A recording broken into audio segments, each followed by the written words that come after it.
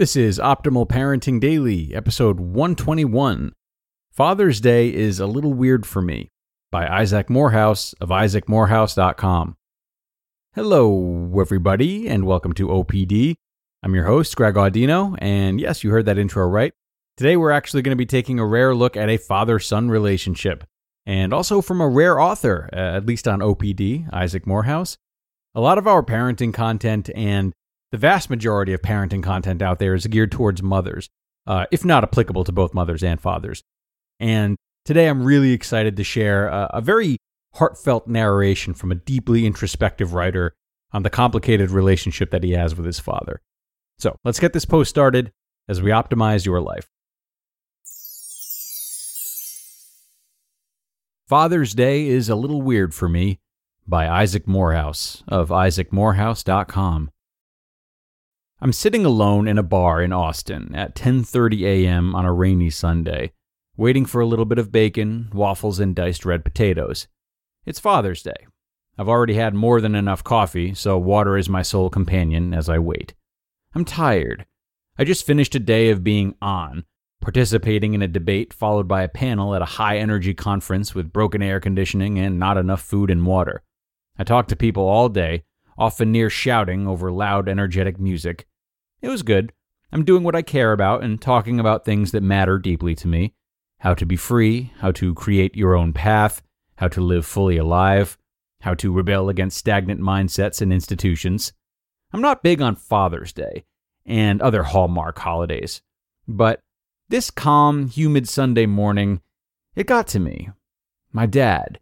How am I supposed to feel? Thankful to him for being there?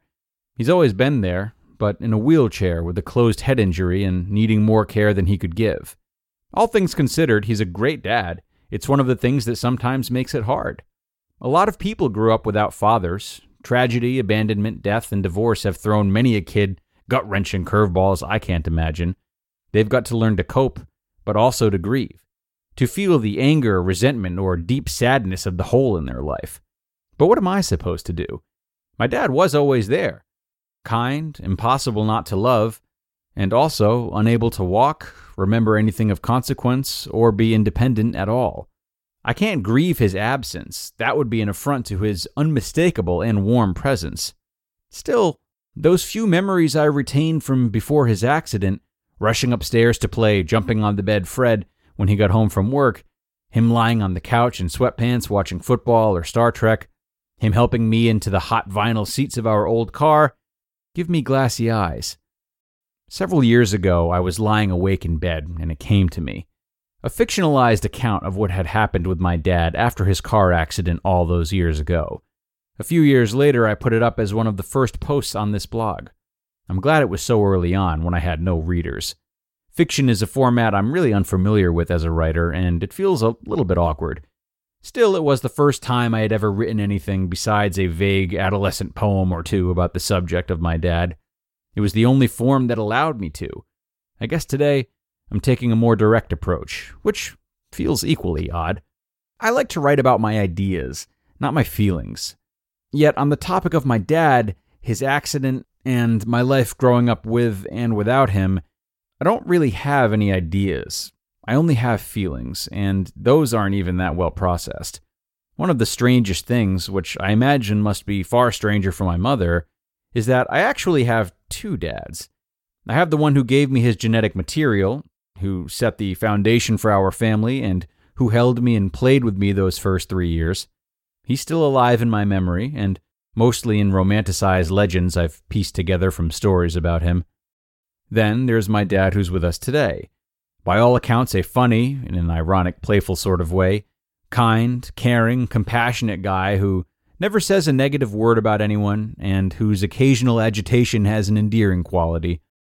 He's not one of those people I've met in some nursing homes who, when faced with physical or mental disabilities, vent nothing but pent-up anger, perhaps partially because they're in nursing homes. He's the farthest thing from that you can imagine. He requires 24-hour care. But even though it can take a toll physically, he's not someone you can get mad at. Well, sometimes you can, when he keeps asking the same question every 5 minutes due to short-term memory loss. But even then, It's my lack of patience and not any intended malice on his part. I love both of my dads.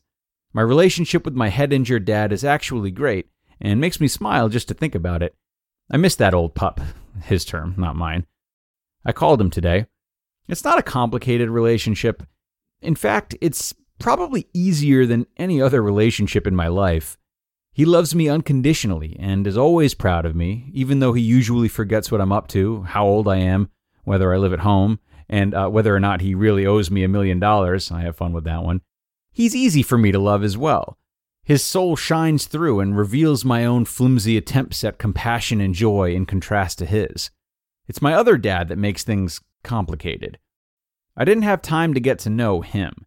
I never had the joy of being coached by him in baseball, or beating him on the baseball court, or arguing over things that dads and sons argue about. It's really hard to miss him and feel ripped off because of his absence. That feels like it would be a slight to the dad that's still here. But I do miss him. It's hard to build an accurate picture of who he was, and sometimes I'm not even sure I want to.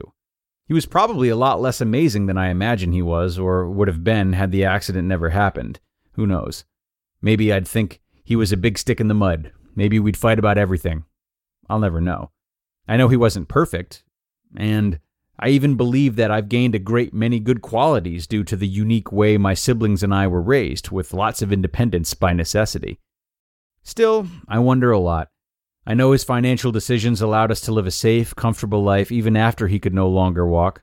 I know his decision with my mom to homeschool us changed my life in ways I'm more thankful for every day. I know his beliefs, regardless of how well his actions did or did not mirror them, created a sound foundation that I value and that has served me well. My waffles are almost done. The bacon is gone and most of the potatoes. I feel like it's time to wrap this up. I'm not really sure what else to say. I don't feel bad for myself. I grieve sometimes. I started crying a little bit at the table here while writing this, which mercifully warded off the waitress and bought me a little more time. One day it really hit me hard when I was first trying to get Praxis off the ground and getting thrashed by roadblock after roadblock. I just broke down in an airport and asked God why I didn't have a dad to bounce things off of. Yet my dad is here. I look at my wife, whose father died 2 years ago, far too young, and I cannot deny she is experiencing a deeper loss than I know. I'm still trying to figure out the best way to process this complex situation. For anyone else out there who grew up with a dad who was present but handicapped in some way, I know it's still a little weird. I know my dad loved me, loves me, and I'm so glad for his presence in my life. I guess this is my card this year. Happy Father's Day, Dad. Thank you. Now, if you'll excuse me, I'm going to go smoke a cigar to pay homage to the time before I was born when you snuck outside of a church for a cigarillo. You rebel, you. You just listened to the post titled, Father's Day is a Little Weird for Me, by Isaac Morehouse of isaacmorehouse.com. And a really powerful reflection from Isaac today. Surely a different angle than the parenting posts that we're more prone to share here on OPD. Now, for people who aren't parents, this is a really great post to exemplify how we can organize complicated feelings towards our parents. For people who are parents, it's still that, but it's also a way to reflect on how we can give to our children no matter how our relationship with them changes, whether those changes are due to something severe like a head injury or something common, like the passing of time. I can't help but to note the personal progress Isaac seems to make as he journals his discomfort rather than shaking the feeling off by calling his dad out of obligation and then quickly moving on to entertain himself or numb his pain. As he leans into the troublesome feelings towards his father, he makes discoveries. He reminds himself of his love, and he's able to gauge how different types of relationships with the same person offer different, nonetheless meaningful components. Great self-exploration in this post, the type of self-exploration that can help us through any turbulent relationships. And that's going to do it for now, everyone. I'm so glad you stopped in. I'm glad you took the time and stayed until the end. And I will see you back here tomorrow, where we'll get back on the horse with another great read. That's where your optimal life awaits.